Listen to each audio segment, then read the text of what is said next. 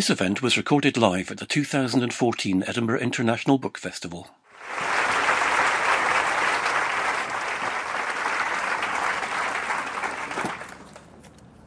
Welcome to the Edinburgh International Book Festival. I'm Jane Fowler, and it's my huge pleasure to welcome a writer whose novels have won her an army of fans, and I'm sure there are many fans in the audience today.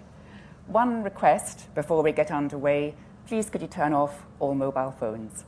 Thank you. Maggie O'Farrell worked as a journalist both in Hong Kong and as deputy literary editor of The Independent on Sunday. Her first novel, After You'd Gone, won the Betty Trask Award. Her third, The Distance Between Us, won the Somerset Maugham Award. She won the Costa Book Award for The Hand That First Held Mine. And her latest novel, Instructions for a Heatwave, was shortlisted for the same award. Instructions for a Heatwave is set during the stifling heatwave of 1976 in a London family seething with tension. It's a novel that explores family dynamics with great sensitivity, wit, and painful insight. Maggie O'Farrell is a master at revealing the secrets and misunderstandings, the latent jealousies and irritations that start in childhood and linger on, the fault lines over which we build our lives. We all have our families. Please welcome Maggie O'Farrell.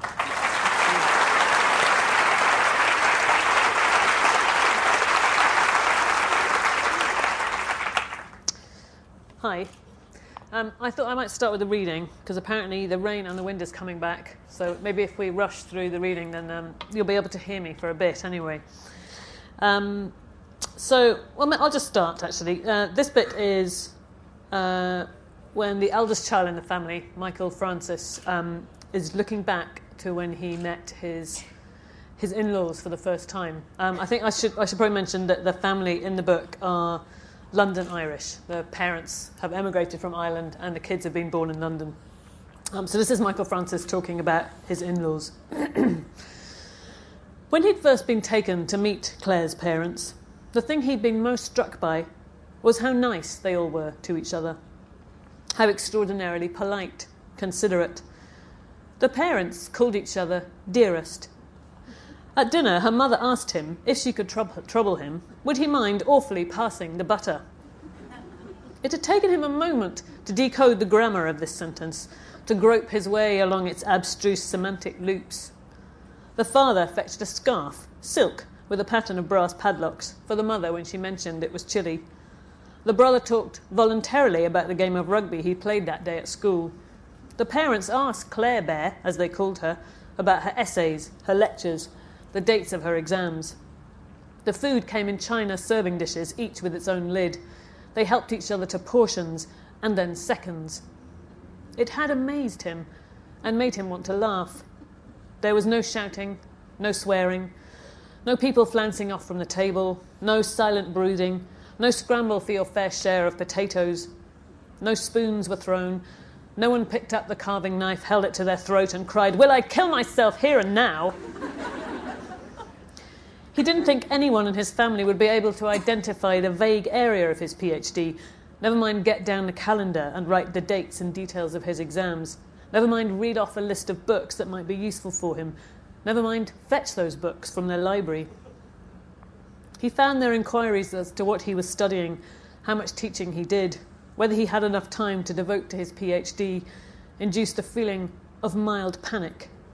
He would have preferred them to ignore him so that he could eat as much as possible of the food, to stare around at the oil paintings on the wall, the bay window that opened onto a sweeping lawn, to absorb the revelation that he was sleeping with somebody who still addressed her parents as mummy and daddy. But they would not give up. How many siblings did he have? What did they do? Where had he grown up? That his father worked in a bank seemed to satisfy them, but the disclosure that he was going to Ireland over the summer seemed to cause surprise. Michael's parents are Irish, Claire said, and was it his imagination, or was there a slight hint of warning in her voice, a slight wrinkle in the atmosphere? Really? Her father turned his eyes on him, as if searching for some physical manifestation of this. He was seized with an urge to recite a Hail Mary, just to see what they would do. I am indeed, he would announce over the artichokes, horrible, inedible, spiked things they were. I'm a Paddy, a Catholic, a Mick, a Fenian, and I deflowered your daughter. Yes, he said, instead. From Northern Ireland or Southern Ireland? He struggled for a moment with a desire to correct Claire's father. It's the Republic of Ireland, he wanted to say, not Southern Ireland. He swallowed. The South. Ah, but you're not IRA, are you? His hand carrying food to his mouth stopped. An artichoke leaf hovered in mid-air. A drop of melted butter fell to the plate. He stared at the man in front of him. You're asking me if I'm in the IRA? Daddy, Claire murmured. The man smiled, a quick, thin smile. No, merely whether you or your family, whether my family's in the IRA. Just an inquiry. No offence intended. He had Claire that night at 1 a.m. on her flowery bedspread, and when he realised he hadn't used a condom, he was glad. He was angrily glad. And next morning at breakfast, he was still glad as she sat there, irreproachable in a sprigged summer dress, on a straight-back chair, helping herself to scrambled eggs and asking her father if she could pass him anything. He was less glad, 3 weeks later, when she came to tell him that her period hadn't come. Even less glad again when, a month after that, he'd gone home to tell his parents he was getting married. His mother had shot him a quick, assessing look, and then sat down at the table. Oh, Michael Francis, she'd whispered, her hand held to her forehead. What? His father said, looking from one to the other. What's the matter? How could you do this to me? What? His father said again. He's knocked someone up, Aoife muttered. Eh?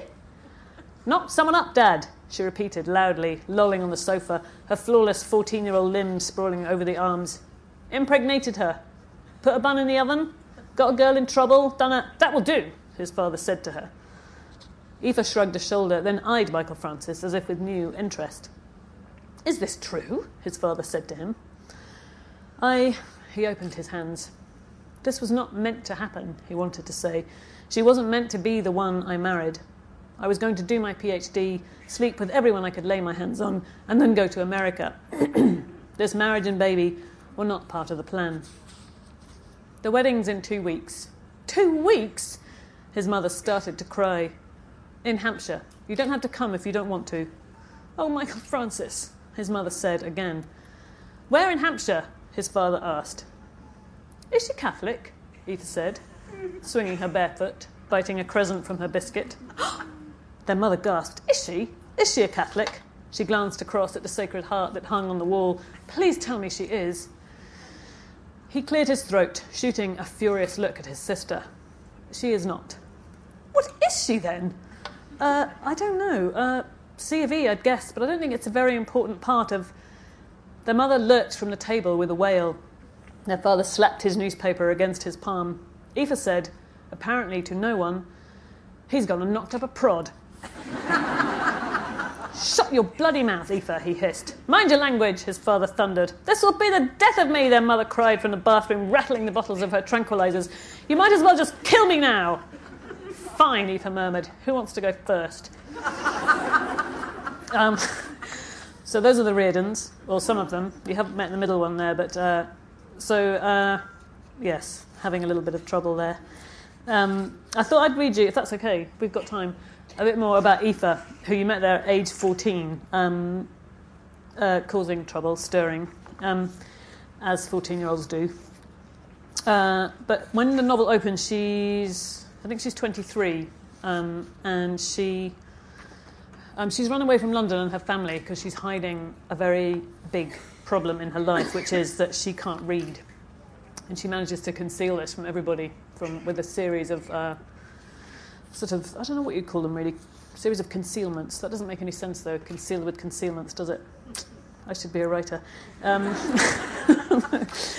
So she's actually in New York and she's working as an assistant to a photographer. So this is Aoife in New York now. I'm going to have a drink of water first because I've got a weird frog in my throat. Aoife feels herself to be cursed.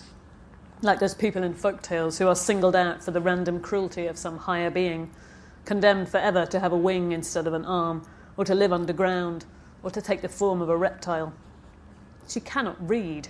She cannot do that thing that other people find so artlessly easy, to see arrangements of ink shaped on a page and alchemise them into meaning. She can create letters. She can form them with the nib of a pen or the lead of a pencil, but she cannot get them to line up in the right order, in a sequence that anyone else could understand. She can stack up words inside herself, but she cannot get these words down her arm, through her fingers, onto a page. She doesn't know why this is. She suspects that as a baby, she crossed paths with a sorcerer who was in a bad mood that day, and on seeing her, on passing her pram, decided to suck this magical ability from her, to leave her cast out, washed up on the shores of illiteracy and ignorance, cursed forever. On her first day in the studio, Evelyn had handed her a contract and asked her to check it over, then fill it in. Eva had taken it and laid it on the table, and when Evelyn had left the room, Eva had bent over it, one hand held over her left eye. There was a sudden, crushing weight on her chest, and it was difficult to draw breath into her lungs. Please, her mind was saying, please, please, let me get through this, just this once. I'll do anything, anything at all. Contract she could recognise right at the top of the page. That was good. Evelyn had said it was a contract. Or did it perhaps say contact? Was there an R in there? Eva pressed her left eye hard with the heel of her palm and scanned the now undulating string of letters that made up the words. Was there an R? And if so, where ought it to be? Before the T, or after the T, or next to the C? And if so, which C? Panic cramming her throat, she told herself to leave contract or contact or whatever the hell it said, and look down the page. And when she did, she knew she was doomed. For the page on the table was crammed with text, impossibly small text, closely printed, words like lines of black ants crawling over the white. They clustered and rearranged themselves before her eyes. They dissolved themselves from their linear left-right structure and formed themselves into long, wavering columns, top to bottom. They swayed and flexed like long grasses in the wind. She saw for a moment a V reaching up for an embrace with the empty arms of an H. She noticed an A in proximity to an O, which brought to mind the arrangement of her own name.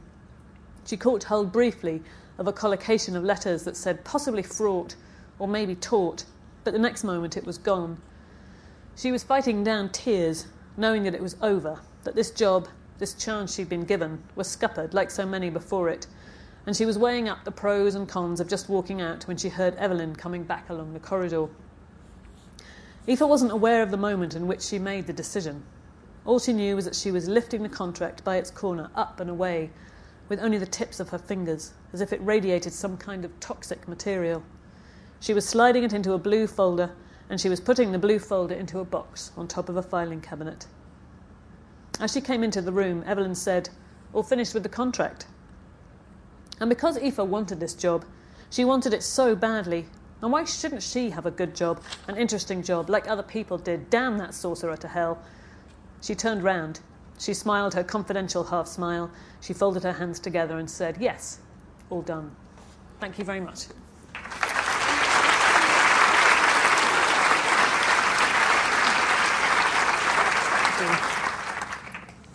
Thank you very much indeed.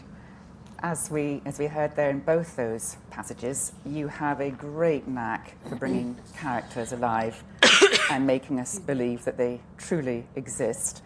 How do your characters form and grow? Do they come fully formed, or do they develop as you progress? Well, it's funny, they sort of do come fully formed, actually. I think it's a little bit like somebody knocking on the door one day. And it's funny, well, the last book I wrote, The Hand That First Held Mine, one of the characters in that, the Elena, the Finnish girl who has a baby, I'd actually written a short story about her about 3 years previously. And I said to my husband at the time, I said, it's a bit like thinking somebody was coming for lunch and actually they just move in for a couple of years. So, because I thought I'd written a short story and I finished it and I sent it off to the magazine and it was published and edited and it was done. And usually the character sort of shuffles out then, they leave and other people arrive. I realise this makes me sound a bit bonkers. But Alina just didn't leave. She carried on, she hung around, and it it was almost a bit like she was saying, and now it's my turn, I need to be in your next novel, which she was, in fact. So it is a bit odd. And Greta, actually, the mother in this book, who you met really briefly then, she was a bit the same, actually. She was, I think, very much in the way that she is, she sort of demanded to be written about. I was actually planning a completely different novel. It was going to be a very kind of broad, sort of wide-ranging, historically and geographically. It was going to be quite an ambitious, large novel. And I had it all planned, and I'd done the research, and I had lots of books, and I'd sort of drawn out a sort of vague diagram of how I wanted it to be structured. And in fact, I just kept... it was a bit like sort of radio interference. I'm not sure you get that these days with digital radio. But I used to love it. When I was a little girl, I often used to just turn the radio dial and see what was there. And you often got these weird sort of blips of sound from often up in other countries. But Greta was a bit like that. I got this sort of radio interference, and I kept hearing this voice, very, very insistent voice, with an Irish accent. And it was almost as if she arrived and said, right, OK, well, what are you going to do for me? What are you going to write me into?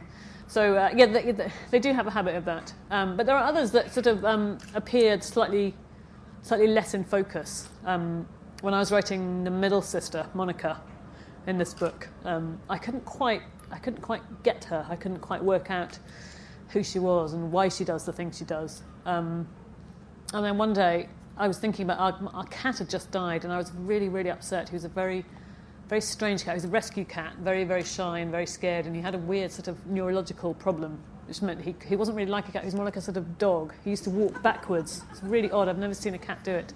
Anyway, so we only had him for about 4 years because he wasn't in the best of health. But he died, and I felt terribly upset about it. And it was an odd thing. My husband had never liked this cat. He always used to find him really annoying because he did pee everywhere. That was the downside of it. As they do sometimes. Yeah, they do. And so I sort of took my husband's aversion to the cat and my grief and sort of merged it into one. And I imagined Monica taking the cat, which she didn't like to be put down. And then suddenly I could see her. It was all fell into place. You mentioned Greta there, and she comes through as a very, very strong character. And something else you do is you add visual detail quite a lot, because some writers avoid adding visual detail. I think you like to add visual detail, which says a lot about character. And for instance, Greta's son, Michael Francis, who we heard there, remembers how his mother always embarrassed him at school. Her Macintosh held together with safety pins, her tent-sized dress, flower-spotched frocks run up in the evenings on a sewing machine, the way her huge feet bulged over the straps of her shoes. You do like adding the detail, don't you, as well? I think so. I mean, I think to me, I think the visual is very important. I do avoid very deliberately any physical description of particularly the way characters look, because I find it very, very limiting. And also, when I read a novel, and often actually in Victorian novels, I think Victorian writers did it a lot, where they would say his forehead was very broad, but his nose was narrow, and his cheekbones were high. And I find it so confusing. I end up with this sort of weird sort of police identikit blurry picture of someone. And I always have to skip those bits. I always have to kind of go la la la la la la. I'm not listening when I read those bits, particularly in Victorian novels, because I find it so weird. It's so distracting. So I don't do any of that. I even often avoid mentioning hair colour or anything, because I mean, to me, I have a very, very clear picture of how they look. But I don't feel that kind of visual detail adds anything for the reader. But I do think something like the straps cutting into the flesh of someone's feet, and frocks, run up on the sewing machine. And the Macintosh, the Macintosh prepared with staples is actually a joke for my mother, because she, for years, insisted on picking us up from school in a Macintosh prepared with staples, and we all hated it. We used to say, please don't wear it. And if it rained, we'd think, oh no, she's going to come in that green Mac. And what about the plotting of the novels? Because this novel is in 3 parts. There's a narrative, but it's very closely interwoven with periods in their childhood, periods growing up. How do you go about plotting your novels? Are you someone who likes to plan in advance? No, I'm not really much of a planner, I think, in writing or in life, actually. I think the sort of polite word is organic, and probably the more realistic word is sort of chaotic. So I do, when I start writing a book, I sort of set out with an idea of where it's going to go. You think your characters are going to kind of go from A to B to C. But usually what happens in the process of the novel is it completely changes. But I quite welcome that moment. I think that the I think the point at which your characters turn around and say, actually, we're not going to B or C, we're going to D or E, or even F or G, it always feels actually that's the point at which you feel the novel is working, that it has its own pulse, that the characters have taken on their own momentum. And then the other thing that can happen is this just what happened to me recently. I've just finished a draft of a new book, and I gave it to my first and harshest critic, who's my husband. He read it, and I said, "What do you think?" And he said, "Well," he said, "you've started off in the first half writing one novel, and in the second half you've written another novel." And he said, "The two don't fit. You've got to decide, is it the first half or the second half? Because, you know," and it is frustrating. That does happen. How did you respond to that comment? Well, I have to say we had a couple of rather silent meals. But annoyingly, I think he's right. And I think what often happens is that you start off with one idea and you think, yes, I'm going to strike out with this. And then it does change, or it does for me anyway. But actually, I used to want to be a poet. I wasn't very good, but I used to go to a poetry workshop taught by Michael Donaghy, the late Irish-American poet. And he always told us this very brilliant analogy. I mean, he was talking about poetry, but I think it applies to novels as well. That when you write a poem, you've got to remember that a lot of what you've written is scaffolding. And it's, you know, you put up the scaffolding, and within it, you build your building, your structure, but then you have to remember to take the scaffolding down. So I think often your first draft, or maybe your first couple of drafts, does have a lot of extraneous, sort of almost support that you need it there, and then you've got to remember to cut it at the end, which can be painful because often you quite like your scaffolding, it looks nice, and it was the first thing that you did, and it feels like the first most important thing, but often it isn't. So how many drafts do you do for a novel? Oh, loads, 25, 26, 30, yeah, a lot. I am a bit of a redrafter. I think you have so many fans because the worlds you create feel real, and you obviously take enormous care to achieve that. Is it hard to step away from the world of imagination at the end of the day, to go back to family life? Because you can't say to the kids, "I've just hit a good patch just now, you just make your own tea and I'm just going to work all night." Well, given that the youngest is 2, that would be that'd be a bit mean. No, but it's funny. I don't see them as two things that are sort of working in contrary motion. To me, they run alongside each other. I don't feel as though one is stealing from the other. I've never felt that. I don't think I could. I don't think you could be a mother and a writer at the same time. To me, they sort of feel very symbiotic in a way. And actually, I think children are amazing editors. Not that I have, not that I've trained my kids to go through my manuscripts with a red pen, or not yet. But I think they do. I mean, I think I have so much less time than I used to. I've got 3 kids now, and it's funny. Going from 1 to 2 felt like a big switch. And I thought, when I had 2, I thought, how much harder can it be with 3? But there's quite a sort of exponential increase in the work. But I sort of welcome that, and I welcome the idea that children just don't give a damn. You know, as you say, if you're in a good patch, they don't care. They don't want to know about that. They don't care. They want to know what's for tea and when they're going out for a walk. And it's very refreshing. It's very good for you because, you know, you can come out of your study thinking, oh, well, I think I've sorted out my closing themes, and they just say, "What are you wearing? What's that? You know, what are we going to do now?" And instantly you've got to switch off, which is very good for you because I think there's nothing more dangerous for a writer than having too much time on your hands. You know, you could follow every little tiny whim, every little passageway, and you know, I think very often I read books by writers that I admire, and I think you could have cut 80 pages from this. And I think with children, only the really good stuff makes it to the page because you just haven't got the time. And you know, I think a lot of the work a writer doesn't happen at the desk. A lot of it happens when you're doing something else, when you're loading the laundry, when you're hanging it up, when you're, you know, pushing a swing for the second hour of the afternoon. And it's the subconscious, yes. Yeah. I think there is a kind of strange silt that happens in your mind, and I think often when I'm really stuck with something and I can't work out how to do it, I've only just realised recently, I think, in my life that if you walk away from it is the best way to solve it. Do something else. Do something entirely different that takes you away from it.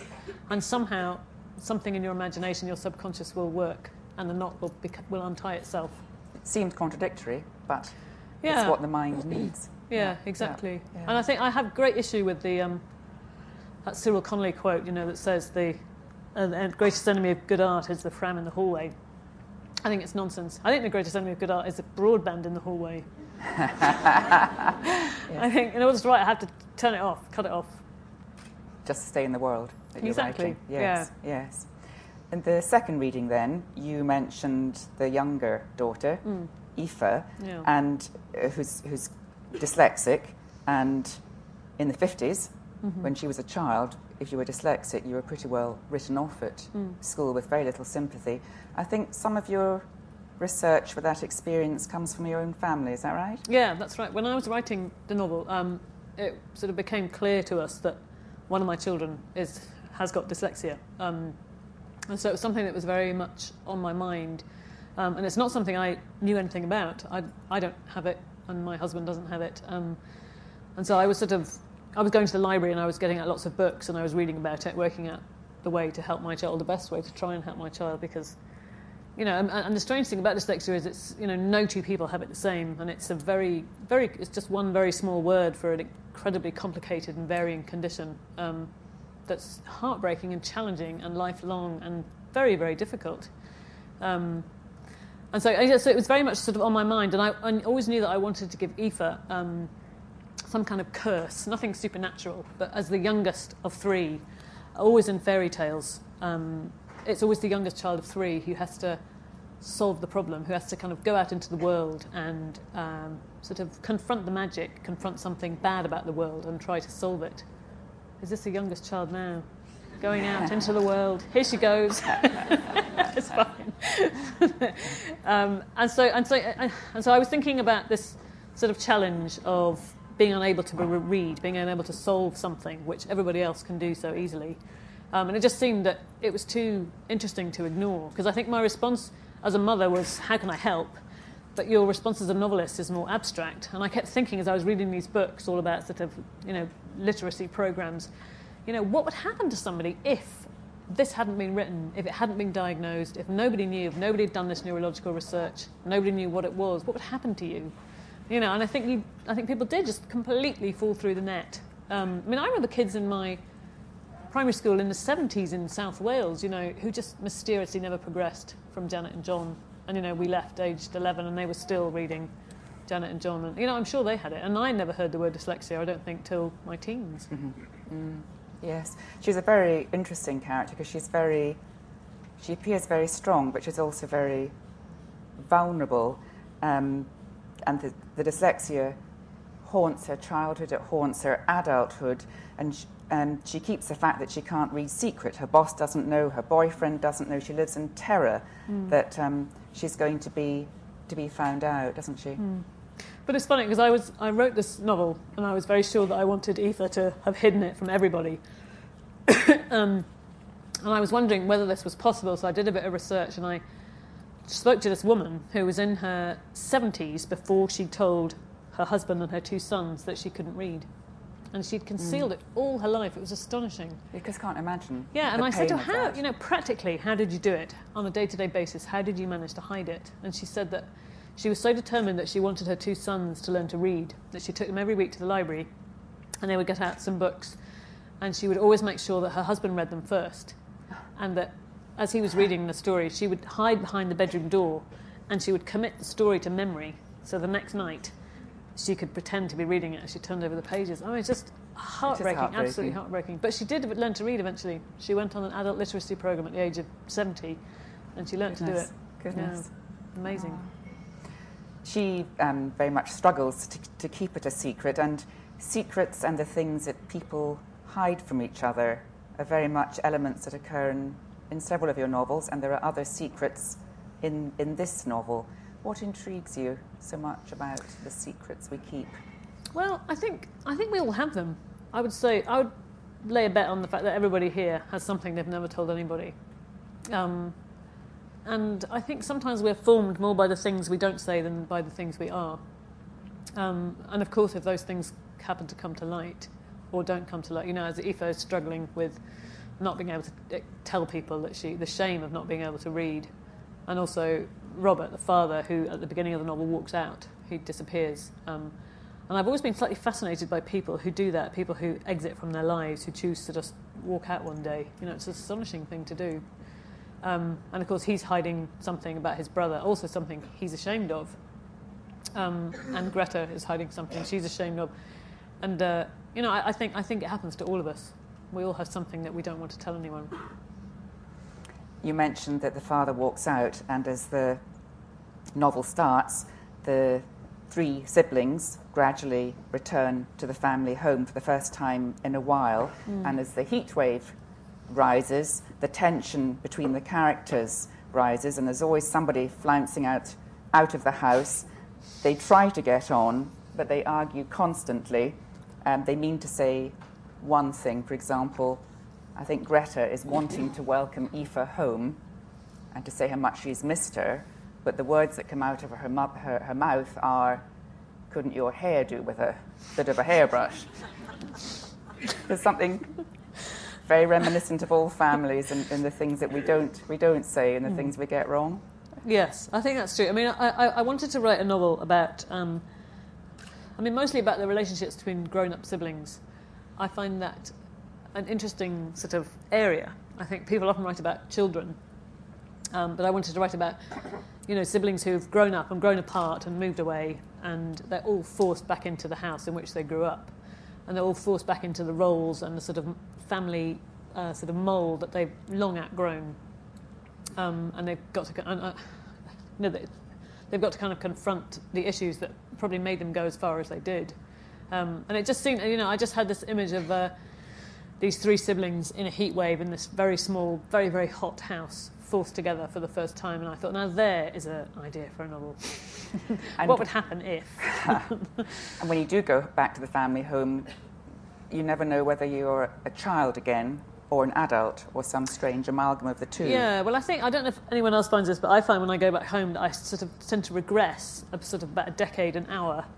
And suddenly there's sort of part of me saying, I don't know, you sort of suddenly feel 14 again, which is a very, Start arguing with yourself if there's no one else to argue Exactly. with. There's someone, you have to squabble with somebody about something. But it is a very strange thing, I think, going back to a house in which you grew up, certainly. Yes. Well, it's a fabulous novel. Let's open up questions to the audience, because I'm sure you'll have lots of things you want to ask Maggie. If, as usual, you would put your hand up if you've got a question and wait until the microphone is with you, that would really help us. Right, we've got a hand up at the very back over there to start with. Gentleman in the blue shirt, yeah. I'd like to say thank you very much, Maggie, for that talk. It was really interesting. I enjoyed the reading as well. Thank you. I like to write short stories myself, and I'm very good at describing a scene, but I find it very hard to come up with plots or develop characters. And I wondered if your characters and indeed your plots, to what extent are they based on what happens in your life, and to what extent is it just pure imagination? I don't really write autobiographically as a rule, actually. I think just because I think I just find it a bit boring. Because I have to live my life. I don't particularly want to write about it as well. I sort of feel that writing is a bit of an alternative, a sort of meta-reality to my own life. So no, I mean, obviously there are bits about my life that do creep in, just like using, one of my children's dyslexia in the novel. But, I think by the time it's been redrafted and recast and changed, it doesn't feel like something that actually happened to me. I mean, I did read the passage I read to you. I sort of wrote that in collaboration with my child, and I was saying, what is it like? What do you see when you... Because I don't know what it's like to be dyslexic. So I said to them, what is it like when you actually look at a page?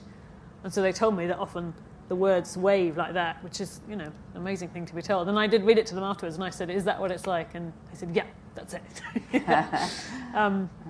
But I don't know. I don't often use my own life. I'd find that a bit limiting, I think. But I think what I wish I had been told when I was starting out to write is that you don't have to start at the beginning, and you don't have to worry about beginnings. I find actually beginnings of novels really hard, and it's one of the bits of the novel I write and rewrite the most. It's really hard to get it right, and I wish someone had told me, because I did work it out eventually, that you don't have to start there. You can start anywhere. You can start in the middle, you can start at the end.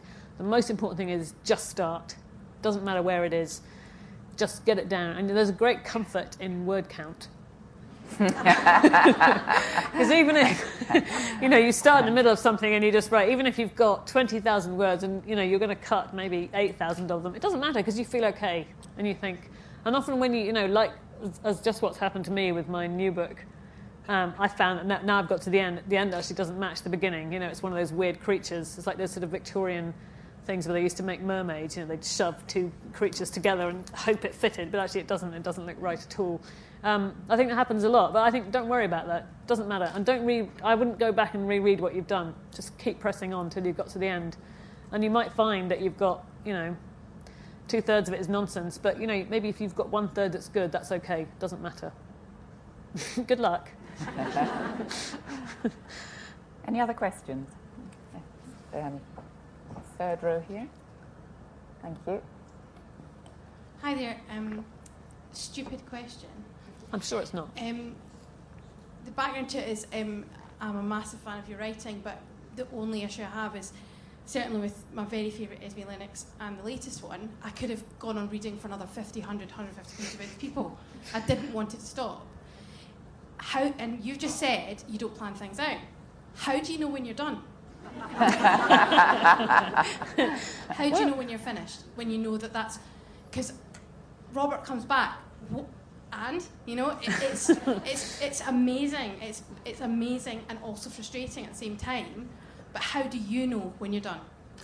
Well, I think it's tricky. I think there are two endings of the novel. I mean, there's the ending you actually read in the physical copy of the book. But that, as I said, that isn't actually the ending for me, because that often I've written the ending maybe 2 or 3 years before the book is actually finished. So there is a point at which it is a bit like painting the fourth rail bridge. I said they don't do that anymore, do they? So that whole metaphor's stolen from me. But anyway, I'm going to say it anyway. That there is a point at which you could almost carry on doing it forever, because even now, if you look, this is my reading copy of a supposedly an edited and finished novel. And already I find it really irritating. And I think, why did I leave that adverb in? What was I thinking? Why did I say it like that? And often when I'm reading it out, I think, oh my God, why did I never see that? Just awful. So no, there is a point at which, you could actually, I think, go on and on writing and fine-tuning a book. But, I don't know, you'd become a kind of Miss Havisham, wouldn't you? Kind of maddened by your manuscript. So I think you do need, at some point, you need a kind of trusted friend to sort of wrestle the manuscript out of your grasp and say, that's enough. My husband's Jewish, so he says enough already. Finish it.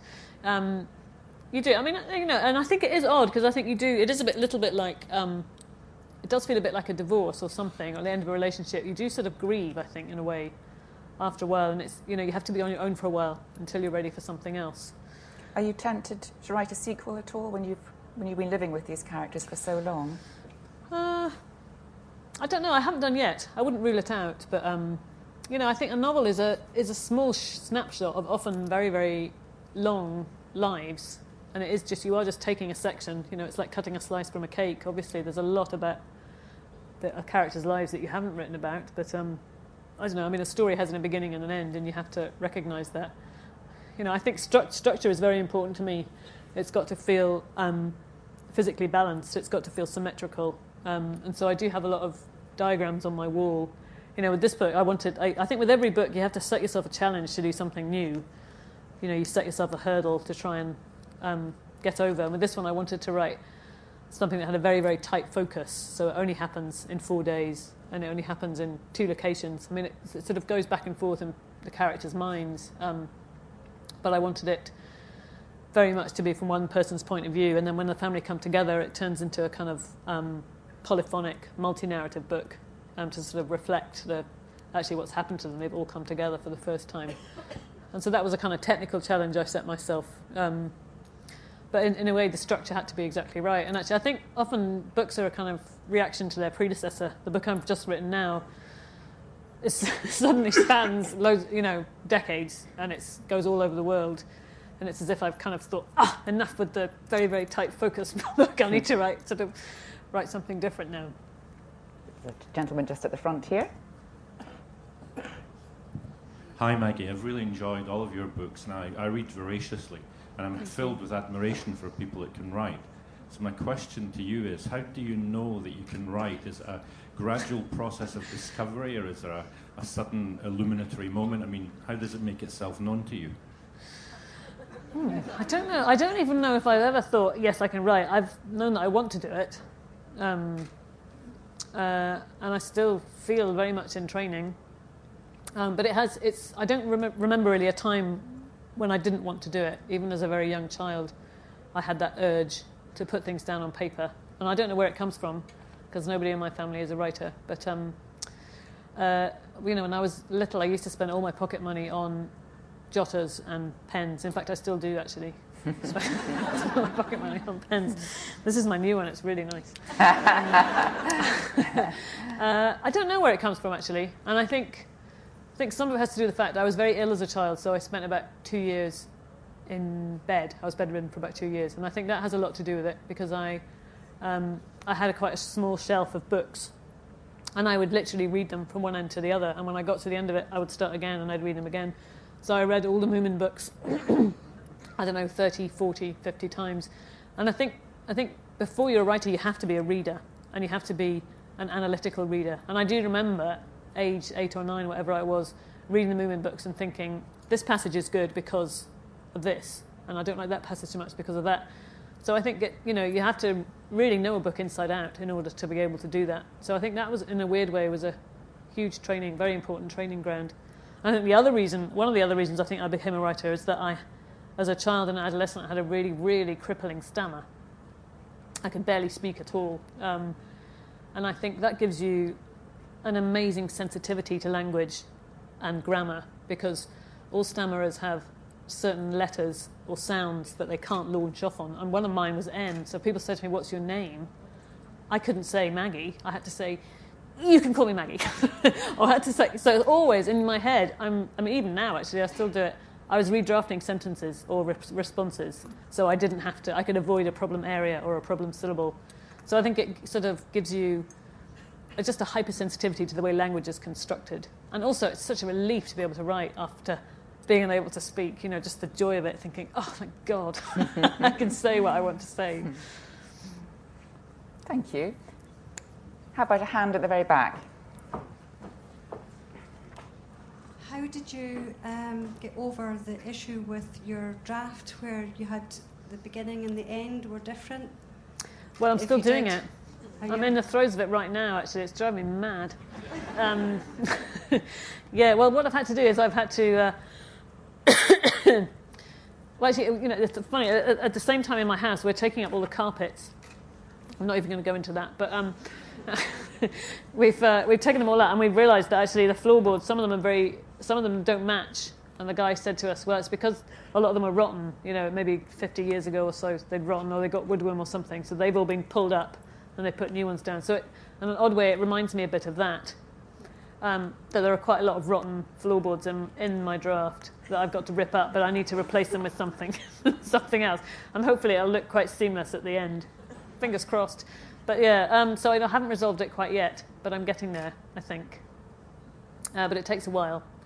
And also, I think a lot of it, as I was saying earlier, a lot of it is just thinking about it. I went away on holiday, and for the first week, I kept thinking, I need to think about my novel, I need to think about my novel, and I kept thinking, I don't have any thoughts at all.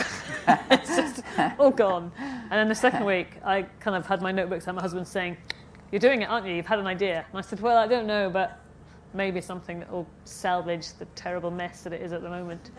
So yeah, it's still in progress, I'm afraid. Fingers crossed. A hand towards the back there, thank you. Hi Maggie, I have to display my ignorance. One of your books had a lot about North Berwick in it, and as a local, I was just interested how your in-depth knowledge was developed. My in-depth knowledge of North Berwick was developed because I lived there as a teenager. I moved there when I was, how old was I? 13. So I was in S3 when I went to the high school there. So yeah, my mum still lives there. So I was there at the weekend. So that's how I developed it. It's funny, my relationship with North Berwick is a little love-hate. I think if I'd had my childhood there, because I had my childhood in Ireland and then Wales, and then we moved to Scotland. And it's a bit, I think if I maybe had my childhood in North Berwick, it would have been perfect. But I hated North Berwick when I was about 16. I just thought, I can't bear it. And we just had that change at the high school. They changed that thing where we finished school at midday on a Friday, and it was just the best thing ever. So I used to run down Trainers Bray to get on the 12:20 train up to Edinburgh. And that was my kind of salvation for the week, that I could get out of North Berwick. Because North Berwick's one of those places that, when you're 16 and, something, you can maybe just feel a little bit ill in maybe the second period of school. And by the time you get home, your mum will have heard about it from about 5 people. You'd say, well, 5 people phoned me up and said you were looking pale in history. And I'm thinking, when I'm 16, it's just the worst thing. I just couldn't bear it. But you see, now I think it's great. And I take my kids there and they love it. And we go to the boating pond and they think it's the best place in the world. So, and I like it now. So it's a little bit, it's a little bit love-hate still. I originally thought you were Scottish because of that. Oh, I see. No, I'm not. Yeah, I'm not officially Scottish, I'm afraid. I did my hires. I've got hires and no grades and 6-year studies, but no, I only moved here when I was 13. But we'll take you on. It's okay. Thank you. Thanks. Gentleman in the striped T-shirt here. Thank you. Aside from the real-life event of the eponymous Heatwave, how important was the 1970s setting in the book? Does it play an active role in the dynamics between the characters, or are their relationships timeless in a way? Well, I hope they're timeless. I mean, I wanted very much to set it in the 76 Heatwave because that was, it sort of forms the bedrock of my earliest memories. I was 4 at the time, and we just moved from Ireland. And so it was just, I just remember this sort of sunshine and this summer that never really ended. It just went on and on and on. And I remember as a kid it was fascinating because you'd turn the tap, and we were living in South Wales, and the sort of southwest of Britain was the worst hit. So we had no water. When we turned the taps, nothing came out, which was terribly exciting when you're 4 years old. And we used to have to go to, there was sort of, these taps appeared in the middle of the street, and you had to go with your, big water drum and get your daily allowance. Anything like that when you were a child, anything out of the ordinary was fascinating. But I wanted very much to set it in the 70s also because the Reardons, as I said, are from Ireland. And, of course, the relationship between Ireland and Britain was at very much an all-time low in the 70s. And I remember I remember thinking that I wanted to write about the relationships between Ireland and Britain because I was at a dinner party with some friends of mine, and we were all talking about the worst things that had happened when we met a boyfriend or a girlfriend or an in-law's parents. And I said, I've got a really funny story. When I met my boyfriend at university's dad, he found my passport, which was Irish, and said, are you in the IRA? And it was one of those terrible moments at a dinner table where there was just total silence, a kind of terrible tumbleweed, and nobody laughed. And I said, but it's funny, isn't it? And they just said, what do you mean? How could anyone ask you that? That's really shocking. And I was amazed because I couldn't understand why my English friends had no idea that kind of thing went on, that it was very common, and that we grew up, with people saying all kinds of terrible stuff to us, that were our parents terrorists, were we involved in the IRA, were we this, and Irish people are stupid, and la la la la. And I just thought felt like common knowledge, but my friends said, it's not, we don't know. How would anyone say that? And I think, I'm not saying that Britain's any less racist. I wish it was, but I don't think it is. I just think newer waves of immigrants are now absorbing that kind of hostility, unfortunately. But I think it's easy now, when relationships have improved between Ireland and Britain, to forget that for a long time it was a very, very fraught relationship. I mean, my dad says he remembers coming to London in the 50s and 60s and not being allowed in certain B&Bs, being sent away, saying, no black, no Irish. And the story in the book where Greta is thrown out of a shop for having an Irish accent is something that happened to my aunt. So I wanted to write about that. I mean, I think the 70s were an interesting time. I think there's, it's a decade of huge sort of social and economic unrest, all the sort of the Cod Wars and the oil wars. And I think in the middle of it, there was this amazing summer that never quite ended. The role of Catholicism is also very strong in the book, particularly with Greta and her opinions. Do you think if it was set today, it would be the same? I don't know. I mean, I think that there are some people for whom religion is very potent. I'm not sure if it would be quite as drastic as it would be today. I don't know. It's an interesting idea, actually. Possibly. I mean, I wanted to write about the 70s, but I had certain very strict rules. I was never to mention space hoppers or Donna Summer, or I had to be very, very light on the kind of 70s fashion. I didn't want to sort of have those sort of shortcuts to describing the era. I wanted for it to have a very light historical touch. Thank you very much for all the questions. I'm afraid we've run out of time. Many thanks to Maggie, many thanks to all of you for coming.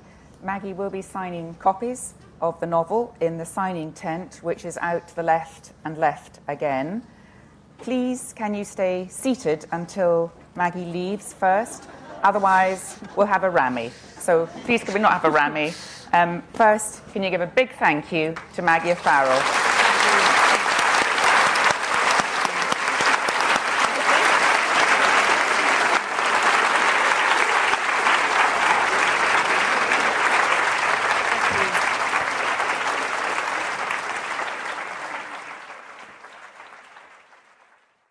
More podcasts and videos of Edinburgh International Book Festival events are available at www.edbookfest.co.uk on iTunes and YouTube.